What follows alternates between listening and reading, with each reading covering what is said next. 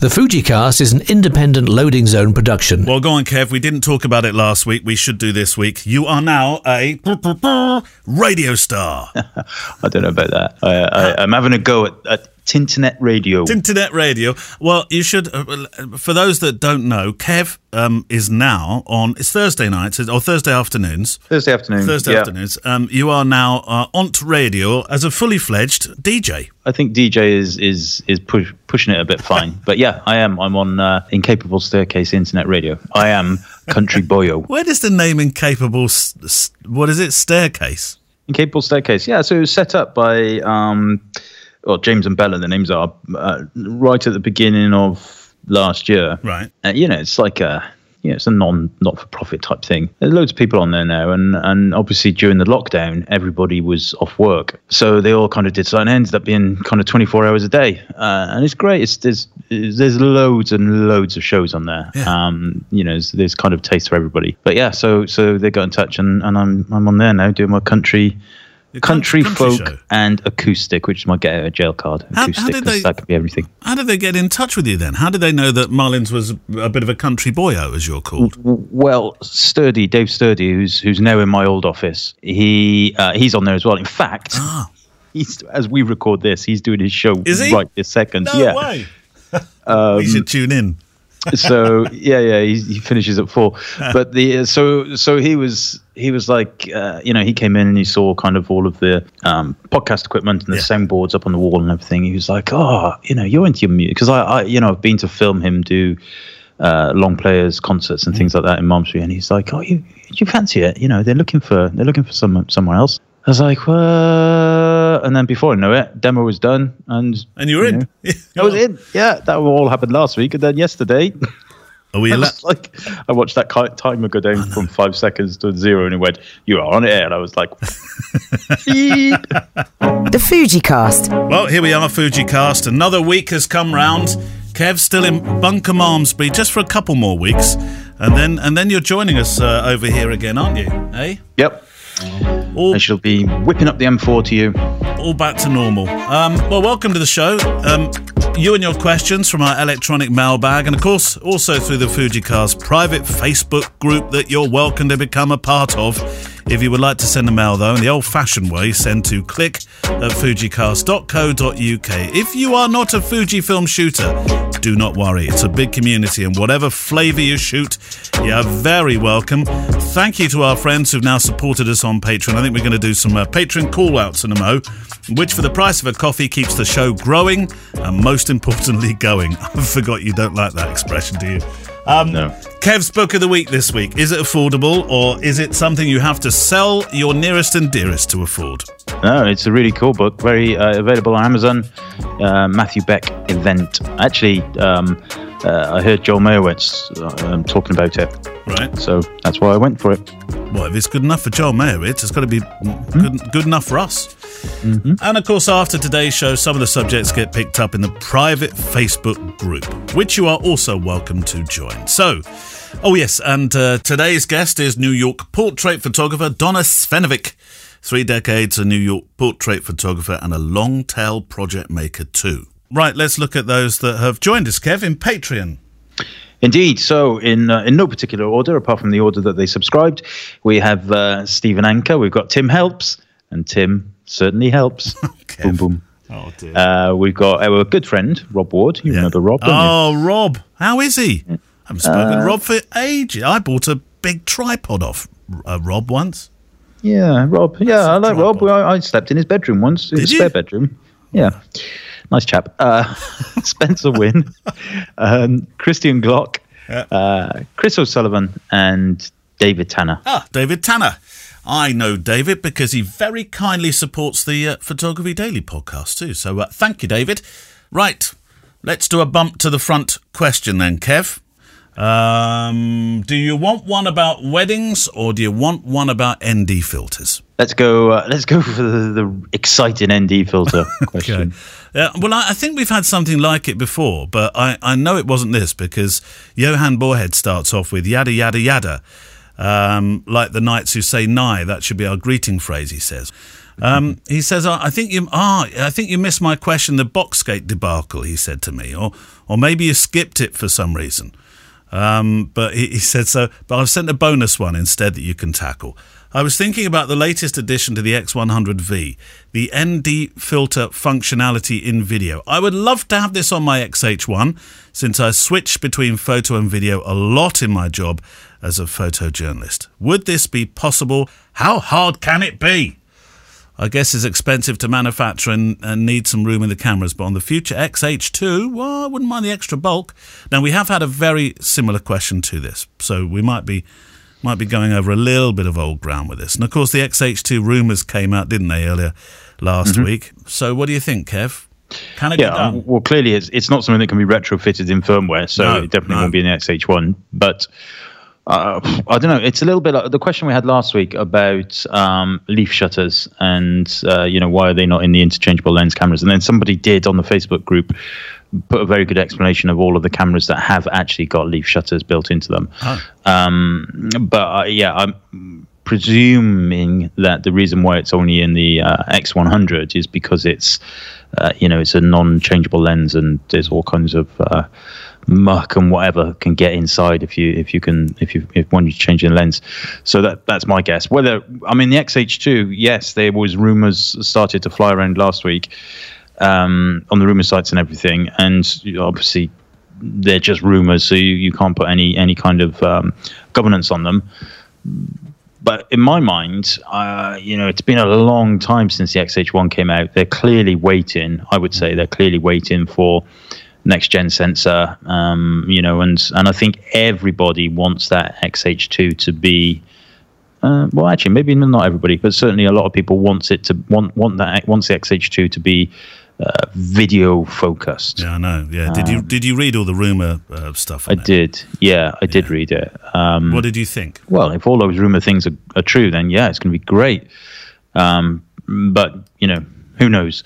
And presumably it won't be this year either. It'll be 2022. No. So we've got a lot of time to get used to not having it yet. It did miss. Well, not that I thought they were going to have it, but it did miss out the idea of a grip with an XLR, which. I know it was very much a fantasy thing, but I was hoping if it was going to be much more video focused, there might be some sort of balanced sound input or something going on. Well, I don't think that's going to happen, is it? Oh, I don't know. I mean, I honestly don't know. I think that would be a great thing also if they did it. Not that the compressor inside the XT4 and in fact the GFX 100 is very, very good. So, whether it actually needs XLR input, I don't know. But yeah, I mean, a grip at least with that option. Yeah, the problem is you're limited on the microphones you can use. Yeah, of course. Yeah. And that if you can't have a balanced input, then some of these really fabulous shotgun mics, you convert them down to a 3.5 jack, and you're introducing at some stage. But I don't know. Who knows, Kev? No. I reckon you know more than you say, though. Sometimes, quick, get the Vice out like they had. We've been watching in the line of duty, Kev, and the bit where the bad guys put DS Arnott's fingers in the Vice to make him talk. It's compelling stuff. Yeah, we have watched the latest one, but we've also gone way back to episode 1, which we did watch in the first season, because some of those characters in there have a relationship to characters that you see in the current series. Yes, they do. No spoilers for people though. Should I not do that? Because we saw one in particular, one little lad that comes back as somebody else. Won't say any more. Where we thought, no way. Yeah, we've watched this series so far, but I remember I only got halfway through the last series because they took some woman down the end of her by a river and cut her neck open, and I was like, I can't watch this anymore. I'm going back to Miss Marple, yeah. But this series hasn't been that bad, has it, Kev? No, well, this series isn't so far, correct? No. I think they've toned it down a little bit, especially for me. Don't upset Kev. Johan said there was a second question. We'll allow you that, Johan, because you are a patron. How worried are you on rainy days with your non-weather sealed gear? I have an X100F, and while I don't use it in pouring rain, I feel that it should be possible to use in most cases. It's a thing that you're meant to bring with you. So, in my opinion, I think it should be able to handle a bit of weather. As always, thank you for the great show with entertainment value. I listen to it all and learn and laugh and learn a lot. Okay. Well, I don't have my X100F because I'm afraid that was one of the things that had to go to allow other things to be bought. But I am intending on the buying the X100V. But I will say I took my X100F out in all weathers, raining, snowing. It went up the top of a mountain with me in an absolute blizzard in Norway. Not a problem at all. So I wouldn't worry about it. But, I mean, obviously that's not... Don't come back to me saying, Neil, you said it would be okay. It's just the experience I've had is it's always been perfect. It's no problem at all. Yeah, I have never, ever, when I see weather sealing on a camera or a body, that never has an impact on my purchasing decision. Never. Ever. But I know for some people it does, because some people do live in extreme places. And rain, yes, but also dust and sand and things like that. That's the thing, especially on the interchangeables. Yeah. The X100s, of course, you can weather seal it. You need to buy a little adapter ring. But the X100 is a non-interchangeable lens, so you're not going to be getting dust and fluff and all that kind of stuff in the camera. So it's a little less... we talked about it last week. I dropped my X100S to the bottom of the swimming pool and it still works. I know, yeah. Rusty, but it still works. I left the F out for when I went to do the African job. I left the F out one day. Be careful how you say that. In the yard just outside the house where I was staying. And I'd completely forgotten about it. It was out on the table in the blaring sunlight. And they do say don't leave cameras out in the blaring sunlight, don't they? And that was absolutely fine as well. So it's been in both sort of ranges of temperatures, actually, sub and plus. Yeah. I know for some people it's important, but it's certainly not for me, I have to say. Yeah. So comes with a nice box as well, actually. Shut up. On that note, I'm going to get one more in here before your question. Mark Simmons. Howdy, boys. Just a quick comment about boxes. If boxes don't have value, why do people sell them on eBay? Do they, Kev? I didn't know they did that. Surely. Well, I have no problems with the people selling them on eBay because they are entrepreneurs. The people buying an empty box, they are idiots. Well, that's what he said for B. If boxes don't have value, why do people buy them off eBay? Frankly, I think Kev is leaving money on the table by throwing them out. He should autograph them with a silver ink marker and sell them on eBay. I think he'd be flabbergasted by how much he could get for them. Think of it, Kev, as a new revenue stream generated from the sale of limited edition boxes. Keep up the good work. Hope you get a chuckle out of this suggestion. Mark Simmons, somewhere in Wisconsin. Which is home. No, they might need weather sealed lenses. Well, it's home of fresh dairy air and cow chip throwing contests. What the devil is a cow chip throwing contest? They got shin kicking around here. Have you ever seen shin kicking? No, they don't kick shins, do they? Yeah, they have shin kicking. They have. There's two on the. There's a program like the 20 most extreme sports you can get involved in, and two of them are within about 15 miles of my house. You got the cheese rollers. Oh, cheese rolling! I've heard. Yeah, I've heard of that. Cheese rolling, throwing yourself after this massive, great big cheese, right. And people break their heads. And then also in Gloucestershire is shin kicking. Shin kicking. Just you stick straw down your. Or the only thing you can do is you wear long socks. You put straw down your socks. And then you just kick the shit out of other people's shins. But that can't be very good for you. Of course, but neither is chucking yourself down a hill after a cheese. Well, neither is cow chip throwing contest. I know. And that reminds me, is your horse okay? Yeah, she's lovely. You took a photo of your horse the other day, didn't you? I did, yeah. Actually, that kind of goes into the question I'm about to read from Casey. Oh, okay. Off the Facebook group, Casey Eck says, "Hi, Kev. Hi, Neil. I'm having a gear identity crisis." What? That's GIC as opposed to gas. Wow, okay, that's a new one. I've recently been tempted by the 16 1.4 Fuji lens. I've heard great things about it, and I've heard it's the best lens Fujifilm makes. The only problem is I'd have to sell off one of my other prime lenses to be able to afford it at the moment. I have the 23 and 35mm Fujicron lenses. I'm leaning towards getting rid of the 23. But is there something in that focus range worth saving? Or will the 16 and 35 have me covered? I'll be interested to know your thoughts on whether the 16 millimeters is all cracked up to be. Thank you. So my answer to that, Casey, is get the new 18 mil. I thought you were going to say that. I wondered. It's not going to go for 16. No. So the 18 mil f1.4 was announced yesterday, Thursday. Yes. Sorry, yesterday, Thursday. Well, okay, we didn't. Last Thursday. Last Thursday, the 15th of April. And I had it for a week, a couple of weeks prior to it being announced. And the reason why Neil was referring to the horse was because I traditionally try and take a picture of something I love. Yeah. The first picture I take with either a new camera usually or a lens. And this time I picked the horse. I know, I couldn't believe it. I thought Gemma and the kidlings must have been thinking, hang on a minute, wait a minute, Dad. It always used to be us in those pictures. They're fed up with it all now. But so the horse got in there. Bless her. She is a lovely little thing. Well, actually, she's a lovely, enormous thing. But so going back to Casey, my answer probably would be the 18. I have the 16, and I'm going to sell that. Part exchange it and get the 18 1.4 because the 16, as good as it is, and it is very, very good, for me that's a landscape lens, more kind of context lens, but the 18 is the focal length that I always wish I had at weddings. And I do have it with the 18mm f2, the old version, but that's it's quite a slow lens. It's quite noisy. It's quite difficult in terms of the aperture ring, and it's so now they've replaced it, or not replaced it, but they brought out a 18mm f1.4, which is bigger and heavier, but it has rocket fast AF. It's the same as the 16mm 1.4 in that respect. It's premium build. All that stuff is weather sealed for those of you in Wisconsin.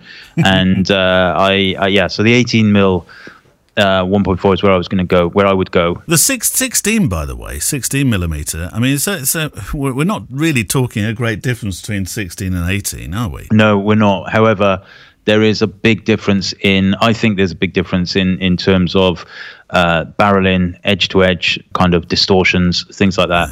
And 16 for me, it's just, that 28mm focal range full frame equivalent is a classic. It's a very classic focal range that you don't see very often. I think Leica still support it quite a lot, but you don't see it much on many of the other brands. And I think that's, it's that kind of 28mm to 35mm full frame range is somewhere around there is your natural field of view, eye field of view. And I feel like that's what works for me. So, I usually take the 18 f2 with me to weddings, but rarely get it out because certainly in the dark, in nighttime stuff, it's just not quite up to it. No. But now, when I get it, when I manage to sell the other lens, I will get that, and I'll be very happy. It's not the end of the line for the 16mm though, is it? No, definitely not, because the 16mm people, I mean, the 16mm is ridiculously sharp lens, and it's very good.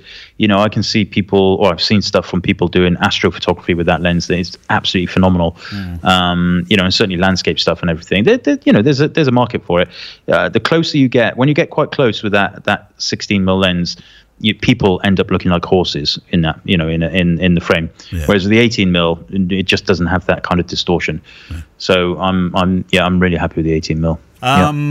Matt Fletcher, hello Neil, hello Kevin. A podcast creation question rather than a camera question. Any tips on where to get stock audio clips from? Any websites you recommend? Storyblock seems to be a great place for video and audio. Well, I don't use Storyblocks, but I know of it. And I've certainly watched films of people who have Storyblocks and use it more for the video footage than they do for audio. But in terms of sound effects, I suppose really Artlist is one place you could go to, isn't it? Because they have a new sound effects library, which is growing and growing and growing. So it is. I think that's it's called ArtGrid, I think, isn't it? No, ArtGrid is the video one. Oh yeah, SFX. Yeah, SFX. Artlist. If you just go SFX, sound effects.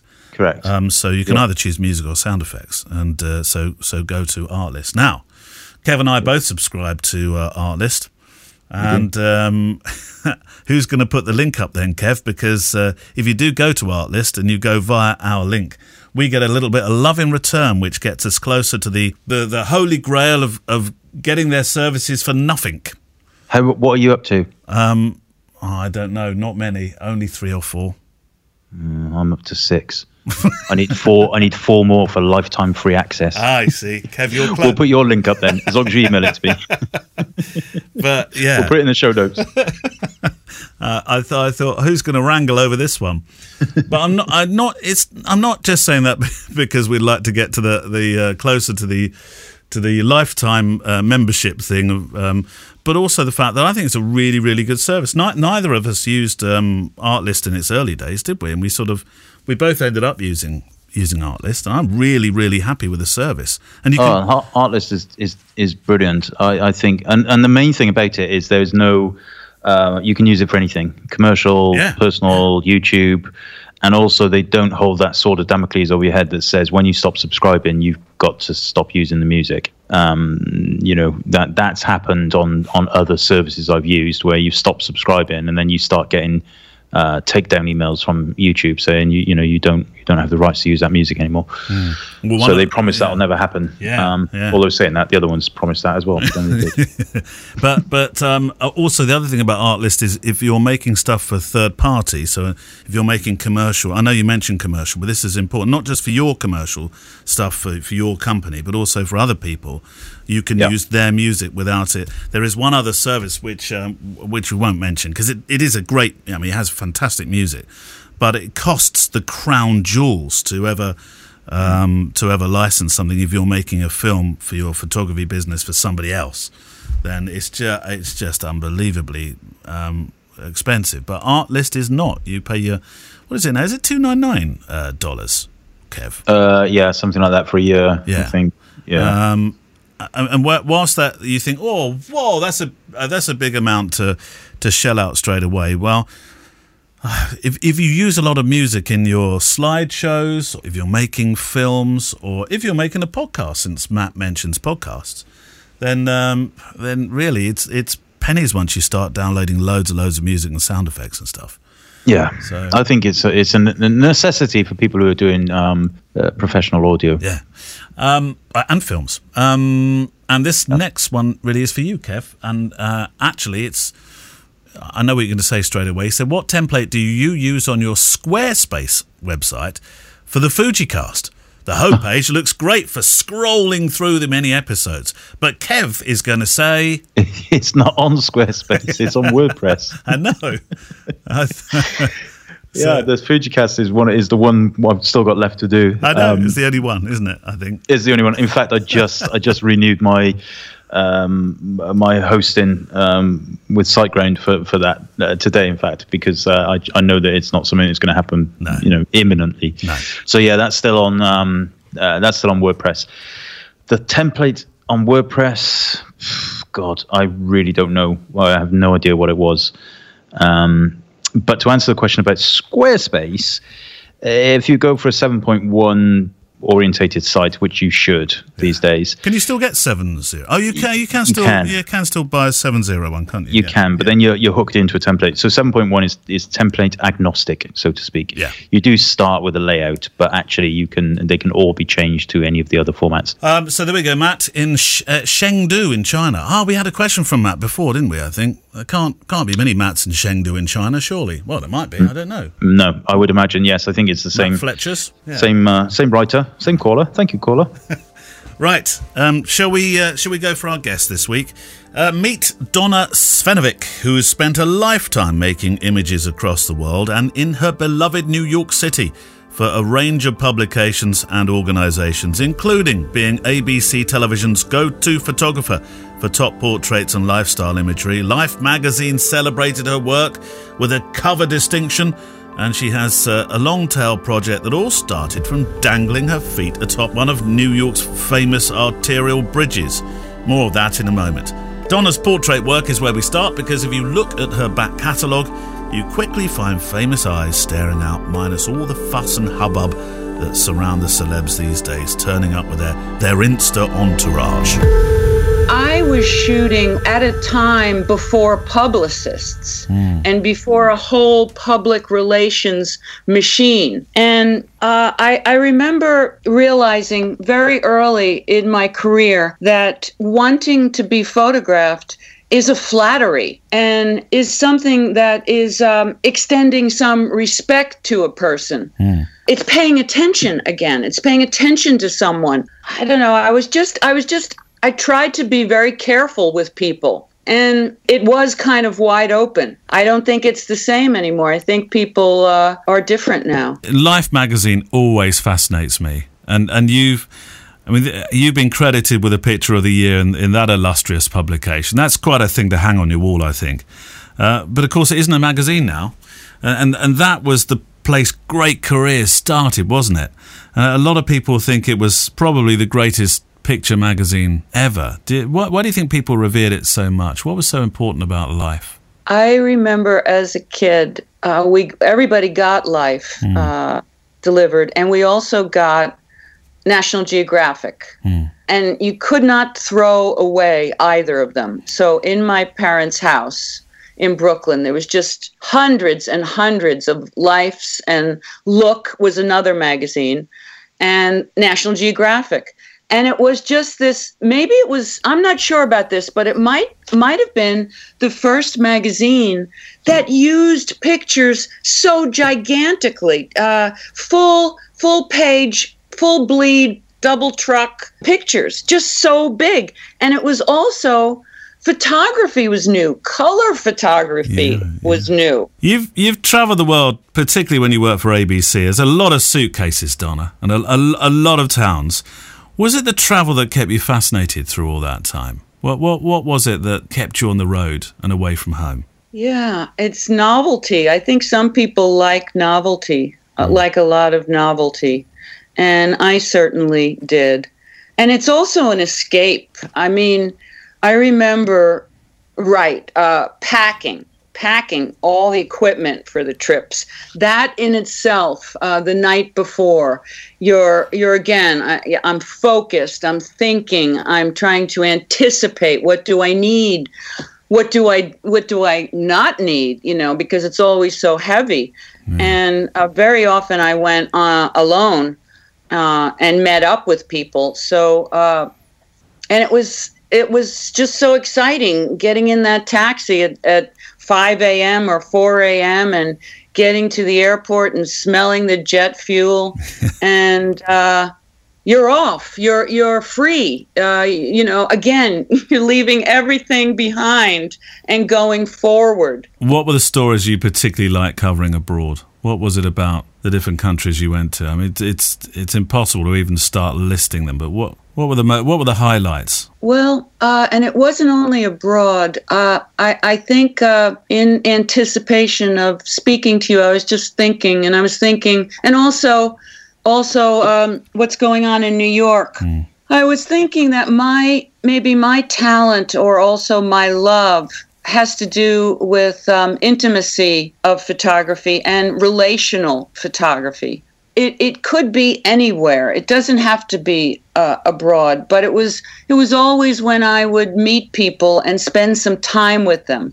And it could be some Maasai. I remember one morning we were in the middle of nowhere. It was me, a guy, and then a tracker, and the three of us we were near Olduvai Gorge. I think I'm saying it right. I think that's where man began. We were camping there, and we were making a fire and waiting for the tea to cook. And then all of a sudden, these two Maasai came around, and were just, came to say hello. They had spears and beads and everything, and they wanted. We gave them some tea. And they hung around for a while, and I took photographs of them. But it's just those intimate connections all over the world. But what I realized was where it's the family of man. They wanted some tea. I have a photograph of them holding the Nikon, and somehow, I don't know why, we were all laughing, and they were looking at the Nikon laughing, just like they could be on Broadway over here. There's a lot of personal work, it seems, on your site, Donna. The Feet series. This is what you're famous for.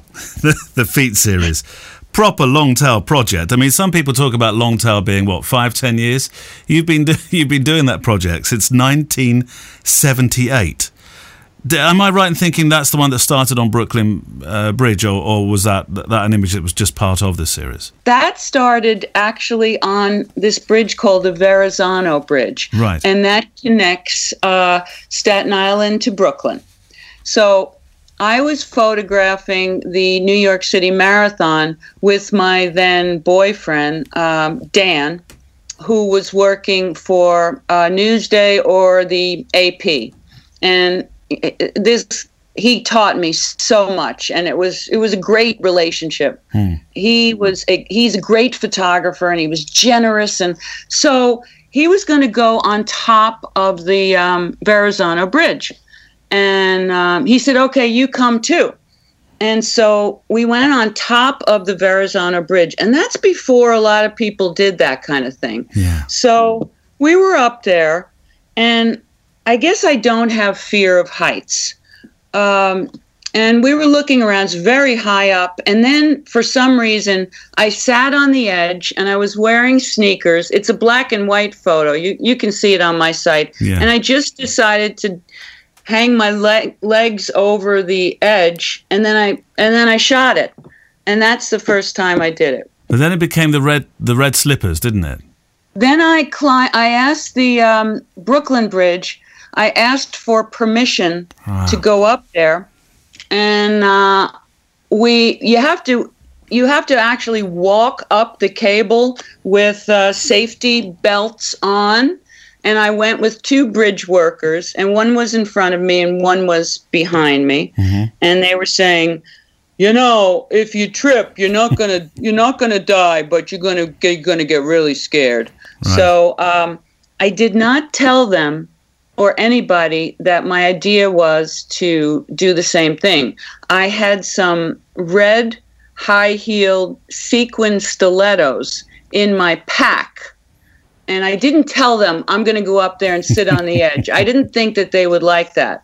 But then when I got up there, they were nice guys, and I took the shoes out of my pack, and I said, "This is what I want to do." And they said, "Okay." And then they helped me. Because it's at a slant on the edge there. It's not flat. So they helped me. They held me, and so I wouldn't fall off. And I did that shot. Donna, you're not shy of showing everything, your feelings, your emotions. It all comes across in the pictures that you show online. Your relationships with people in particular. You've just talked about your relationships with people and how important they are. That one with your father, the day he passed, I was like, whoa, that blew me away. I mean, that became part of the Feet series as well, I know.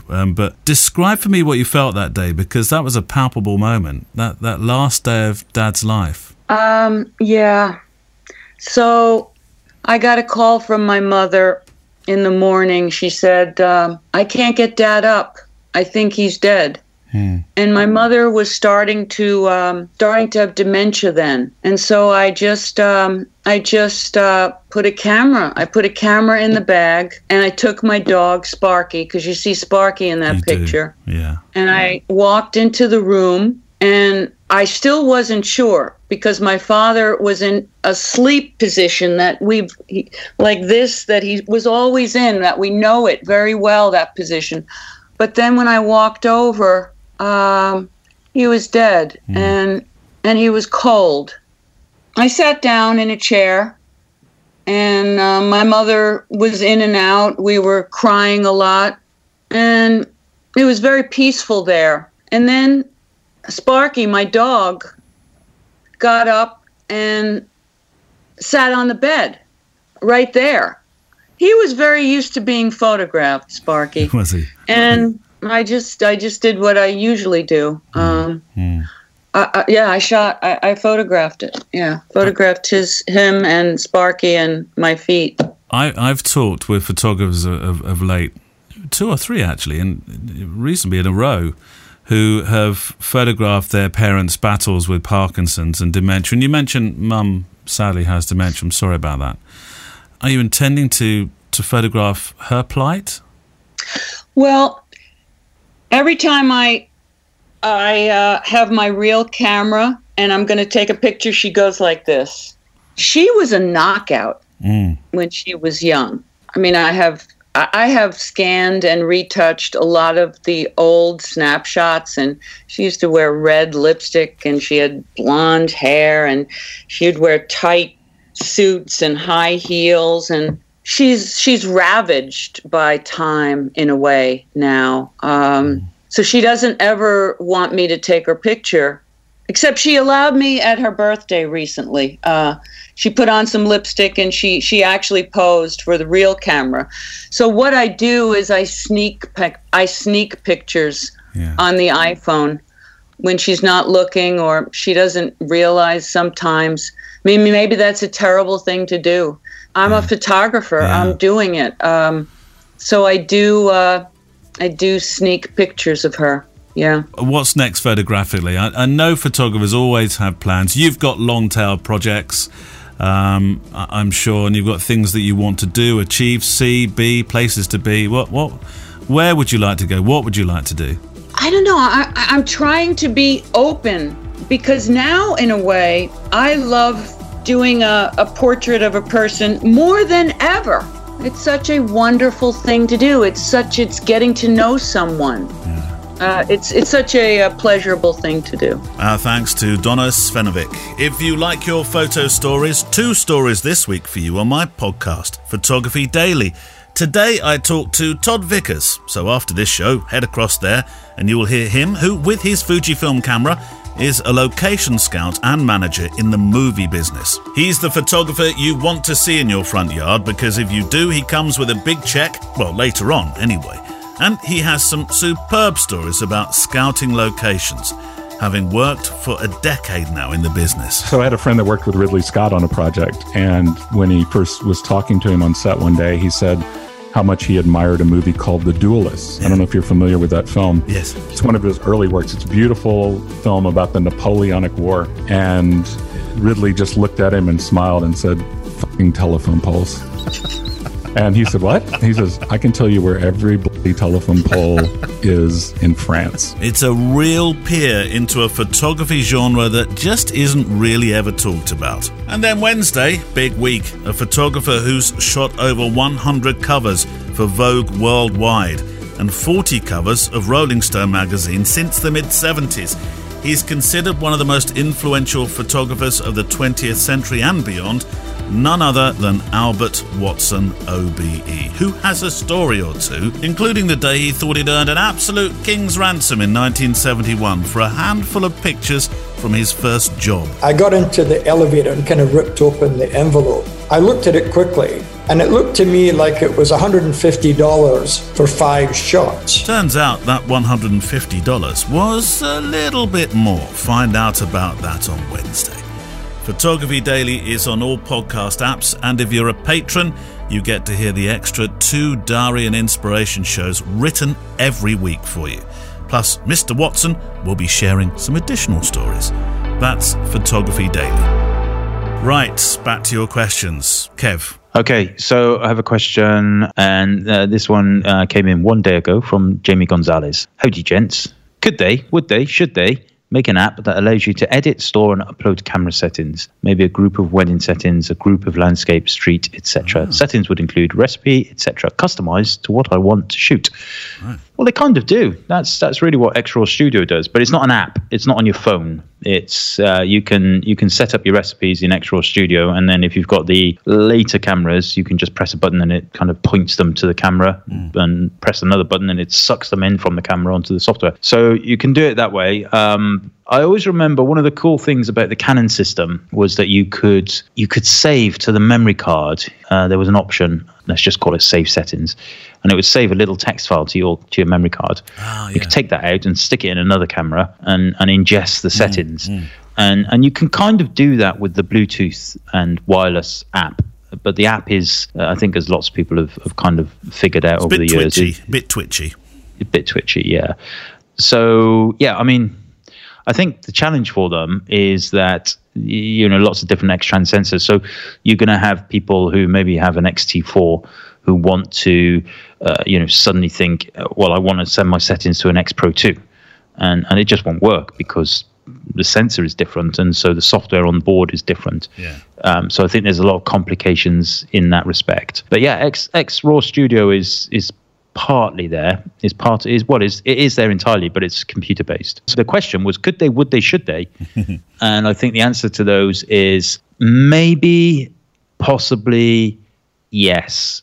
Could, maybe, would, possibly, should, yes. That's answered a bit like Andreas. Andreas would answer a question like that.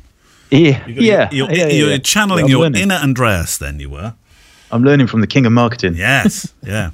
Here's one from Helen Acklam. Hi, not sure if you can help with this, but I have some Fujifilm kit, and I'm struggling to understand what to get that's best for my needs to add to this. Is this the sort of thing you deal with? And I thought, well, it's right up our street, that. But it was a bit open, so I said, well, you'll have to tell me a little bit more about what your needs are. So Helen wrote back and said, yep, so I've got an X-T3, love it, and the zoom kit lens.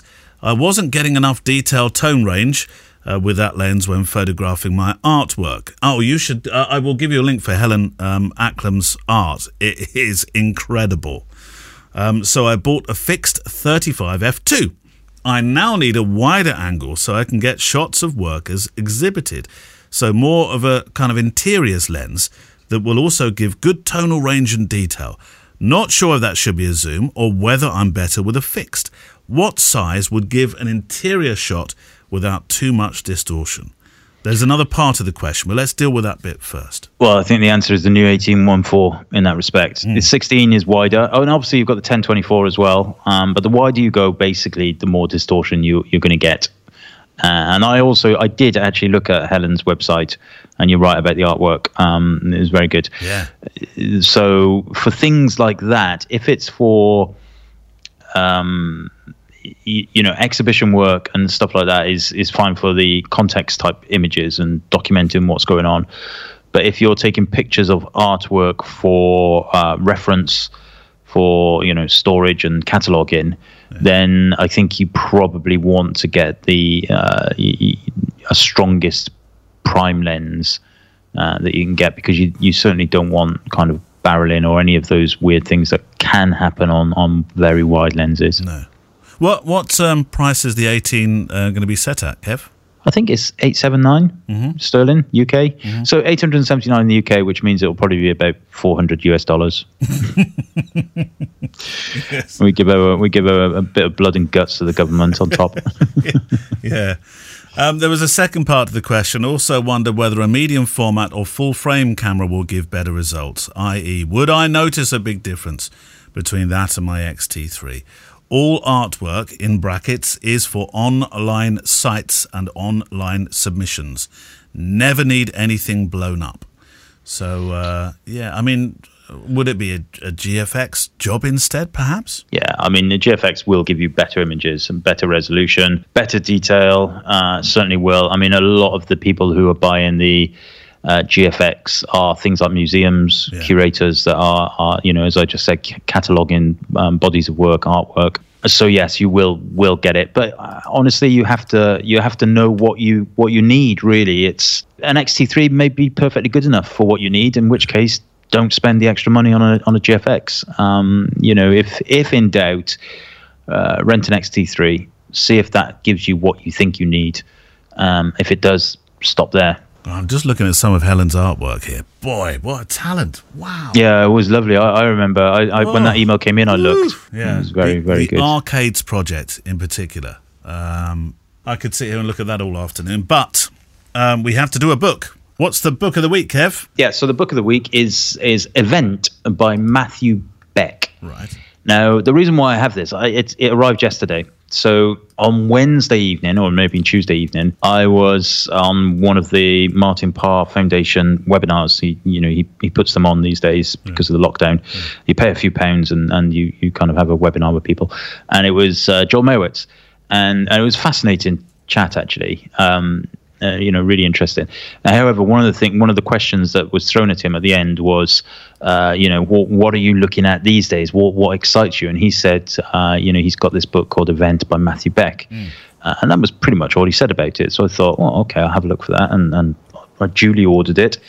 And It's actually really interesting. The story behind it is almost as interesting as the pictures. Essentially, the synopsis is that on some day, I can't remember the exact day, on the New York Times, there was a picture of the... you remember when they took a picture of the black hole? I can't remember how many years ago this was, and it was like a massive thing in science. They actually had a photograph of the black hole, or a black hole, and it was all over the newspapers. So he's taken that idea, or he's taken that theme, if you like, and then he's gone into the New York Underground, and he's used that as the kind of basis for the pictures in this book. And what you have is there's a whole load of images that are kind of unrelated, but they're in the dark, they're in the underground. There's some wonderful street photos of kind of juxtapositions and everything.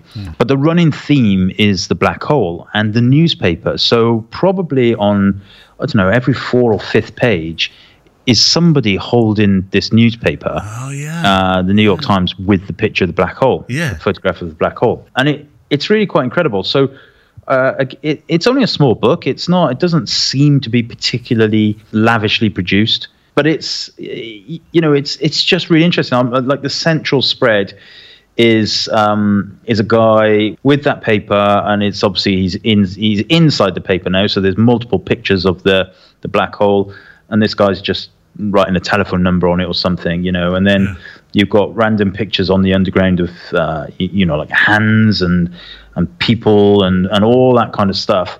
And then, another one, for example, is a picture of a guy who's scratching the back of his head, and next to him on the chair, on the tube, is a discarded paper with a picture of the black hole.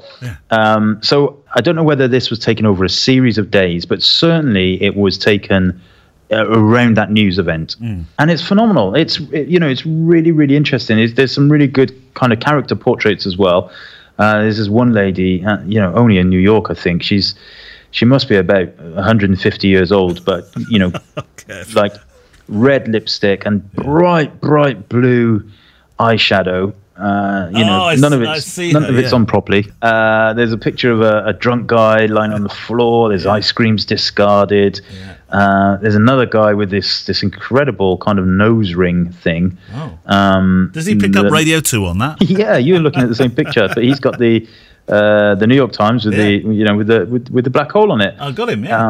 It's really, really interesting. I'm not saying that people are going to look at this and think it's the best photography in the world. I mean, I'm not here to kind of make that that decision. It's a fascinating project, though, isn't it? Very fascinating, and also I think remarkable in that he must have just thought, right, this is now. I know there's a jacket description on there, Kev, and that might help us get to the bottom of why he did this. Read that jacket description there for us. Peering into light's graveyard. The first image of the black hole, that's in quotes, read the New York Times 11th of April cover story. The headline, like many others that day, was accompanied by an image of a glowing celestial ring framed by infinite blackness. The first image of a black hole.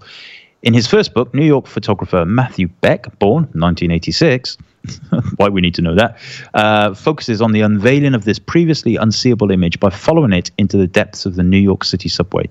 The book suggests the notion that the cosmos is not something to simply be observed from our vantage point as humans, but more a system that we intrinsically are a part of.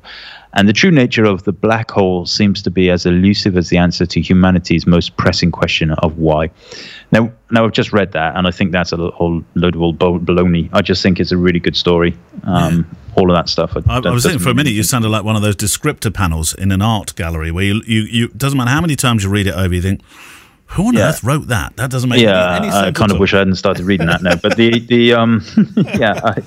I just think it's fascinating and well done to him for basically thinking, well, that's unique. One of the things that John Mayowitz was saying, the problem with photography these days is that it's almost like Graham Alexander Bell, who's once he'd invented the telephone and all that kind of stuff, he sacked all of his staff and said there's nothing left in the world to invent. It's all been done. Go home, we're done. Everything's been invented. And of course that was like 1912, but or 1840 or whatever. And John Mayowitz was saying, the problem with photography is that people are finding it difficult to not take pictures that have never been taken before, but to find angles, find stories, find themes. We're all too keen and to just be cliche. And he's right, and I think he's right. And this is a classic example. I'm not sure any of those particular pictures would be, would hang on a wall next to some of Joel Meyewitz's best work. But it's what a great thing. Imagine that. Boom, there's a black hole on the newspaper. I'm going to make a photo book out of that. I think one of the issues, Kev, is that because we have so much access to anything we want now. If you think, I wonder if anybody's done a project about X, the worst thing you can do is go look it up. And because we see so much, devour so much flows before our eyes, and we're hit by so many images every single day. I think that can be one of the most damaging things to our creativity. Oh yeah, I totally agree. I think we're lucky also. Don't get me wrong. I think we're very lucky to live in the world that we live, and the accessibility to stuff, and the education and the ability for people to get stuff online and everything. Yes, there's downsides, but also positives. But yeah, you're right. I mean, you can go down a black hole, quite literally, looking at stuff, and you're always going to find, what's that word they call it? Google. You type something into Google and there's no results. It's a Google whack. That's it, a Google whack. Oh right. Yeah, if you can type something that makes sense, like a proper word or proper sentence, but it doesn't actually serve you up an answer, has zero results. Right. Now, years and years and years ago, there was loads you could get a Google whack quite easily. Yeah. Not now. No, very hard. Well, what sort of question would you have to put in there? I'm not telling you the things I put into Google. No, best not. How does Neil get his voice? It doesn't have an answer for that one. There we are. Google whack straight away. What a great project, though. That's really good. That's really good. I've just seen a picture of me in there, Kev. Have you seen the picture of the guy that looks like he's eaten far too much during lockdown with a New York T-shirt on? I saw that one earlier. And he appears to have dropped pizza all down himself, but he doesn't care at all. Yeah, I think my favourite picture in there is the glove. There's a janitor, like a dustpan and brush, as we call it. Probably something else in America.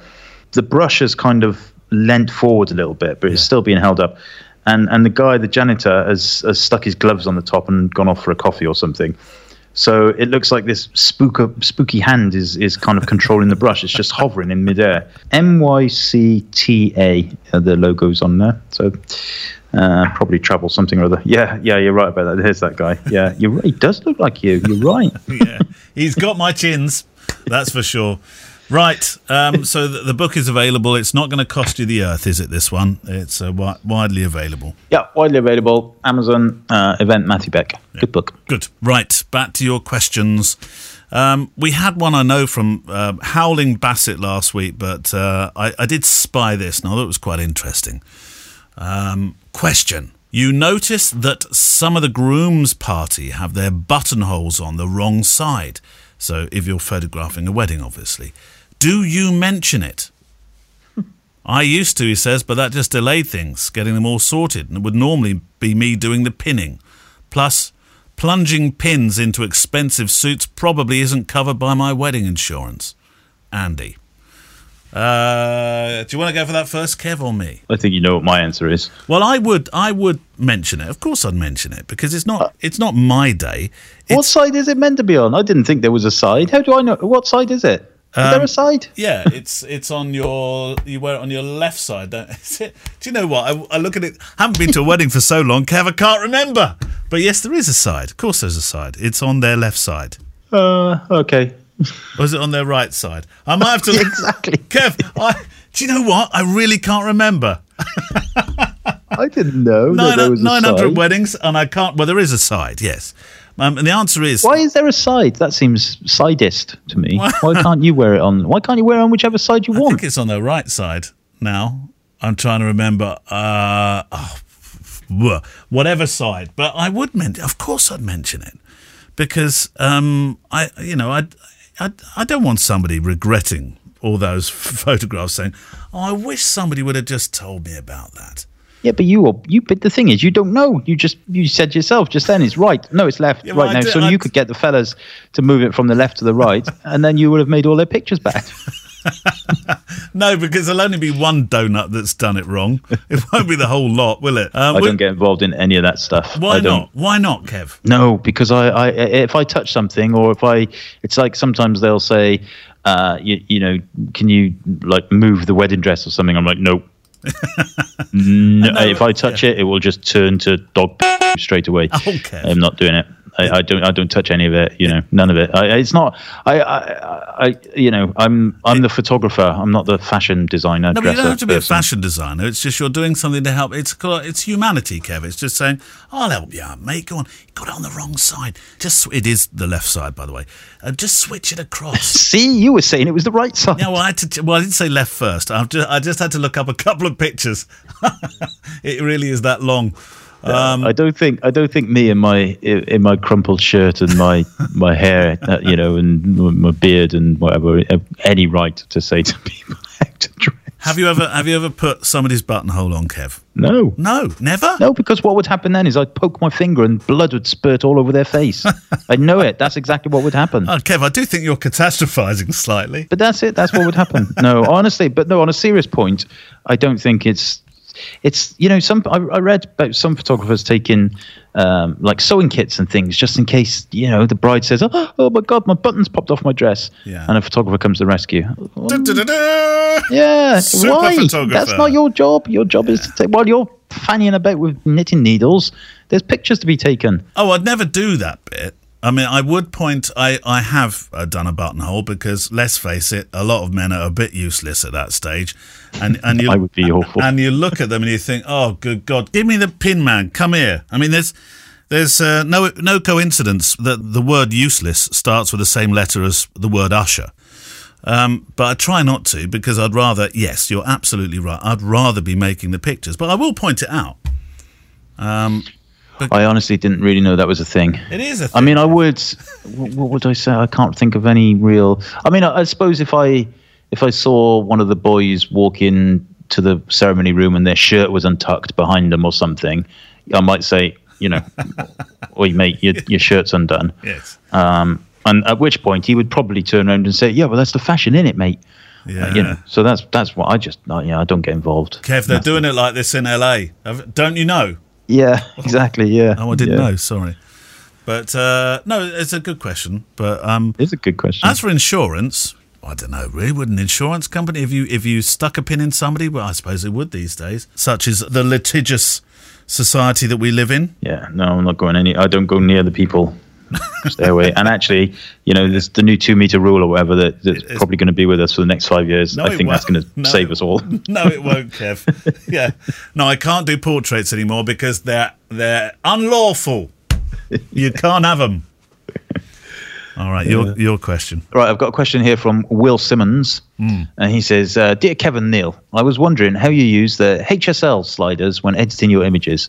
I understand how HSL works, but I've noticed in your videos, Kevin, that you have very specific figures that you plug into Lightroom. How do you determine which colours to change? And are there certain looks that you're going for?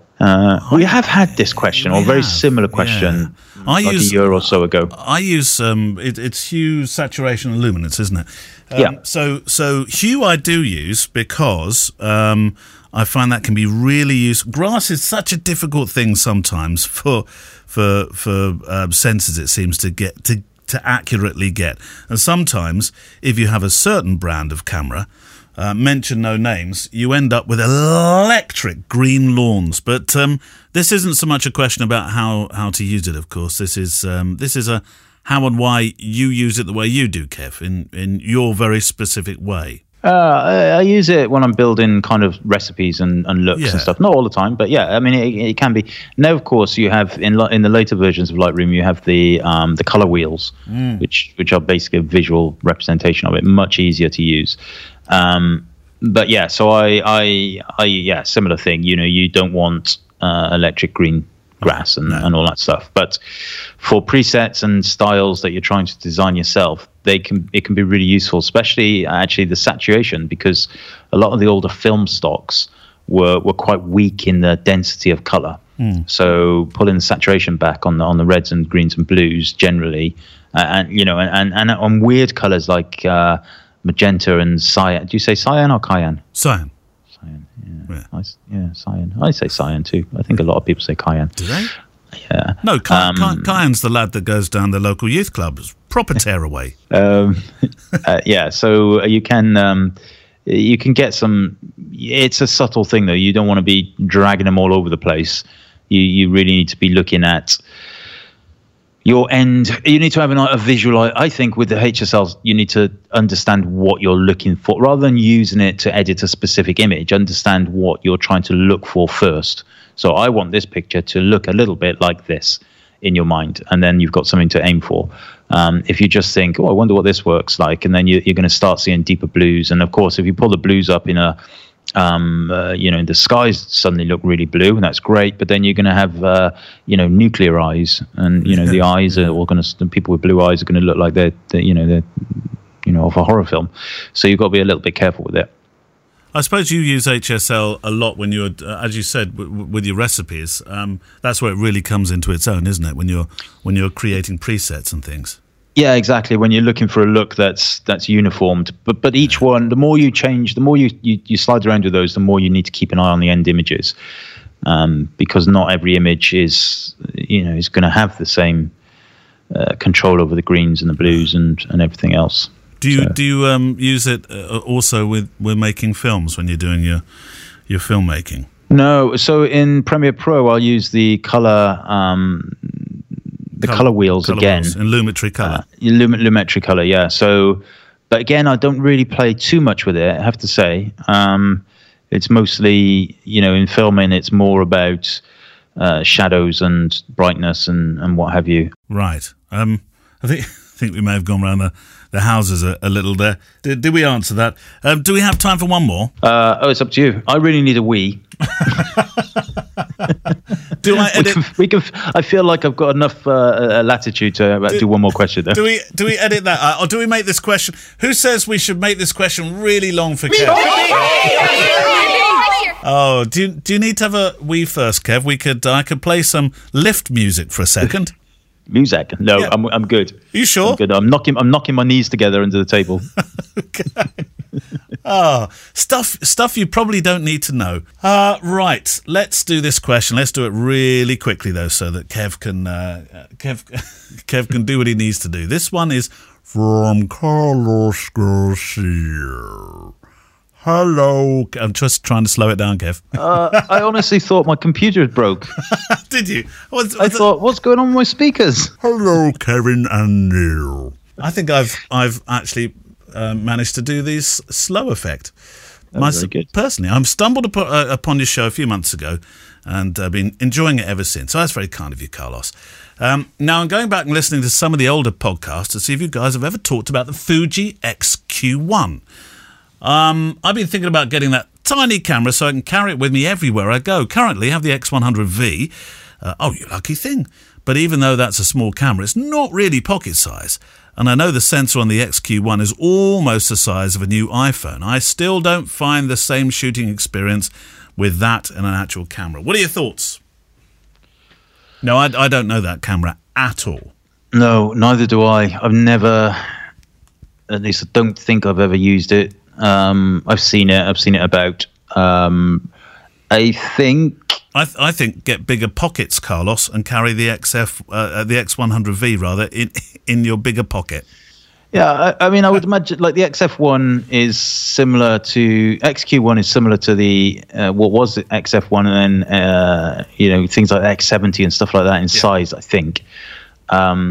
But yeah, I'm just quickly looking at the specs. It's about sensors, and there's no color filter array and all that kind of stuff. So ultimately, it's an entry level, very small compact camera. And as we said earlier, if it does what you want it to do, brilliant.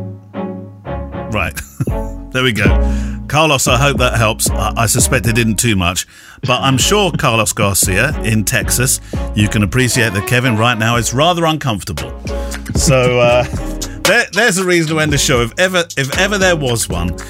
Thank you very much for joining us this week. If you'd like to send in a question of your own, you can do so by sending it. Well, there's two ways to do it. Either go to click@fujicast.co.uk or you can send it via the Facebook group. Kev gets his questions from Facebook. I get mine from the email at the moment. But in a couple of weeks' time, it doesn't matter because we're all in the same place.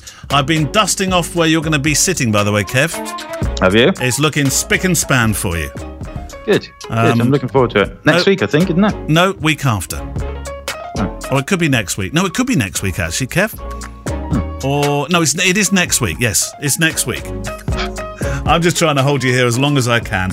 So yeah. Should we talk about buttonholes again? Yeah, let's do that. Let's talk about boxes, Kev. Thank you to all those that are supporting the show by Patreon. If you can do it, fantastic. For those who feel it's appropriate, of course. Not just for us, but for your pocket as well. Music from Blue Wednesday. We're supporting music from the incredible artlist.io. I'm just having a think, actually, Kev. Oh. I wonder if we could discuss... I don't know, I'm trying to think of something we can discuss, Kev. Should we just let you go? Hang up. Yeah. See you next week, Kev. Bye. Bye. The Fujicast is an independent loading zone production. Email the show with your questions and words of wisdom to click@fujicast.co.uk. Email any complaints and political nonsense to our wives, who will deal with your comments in their own good time and in their own good way. I need to go. Go. I'll still be here. Okay. All right. Give me a second. I feel like we should time him.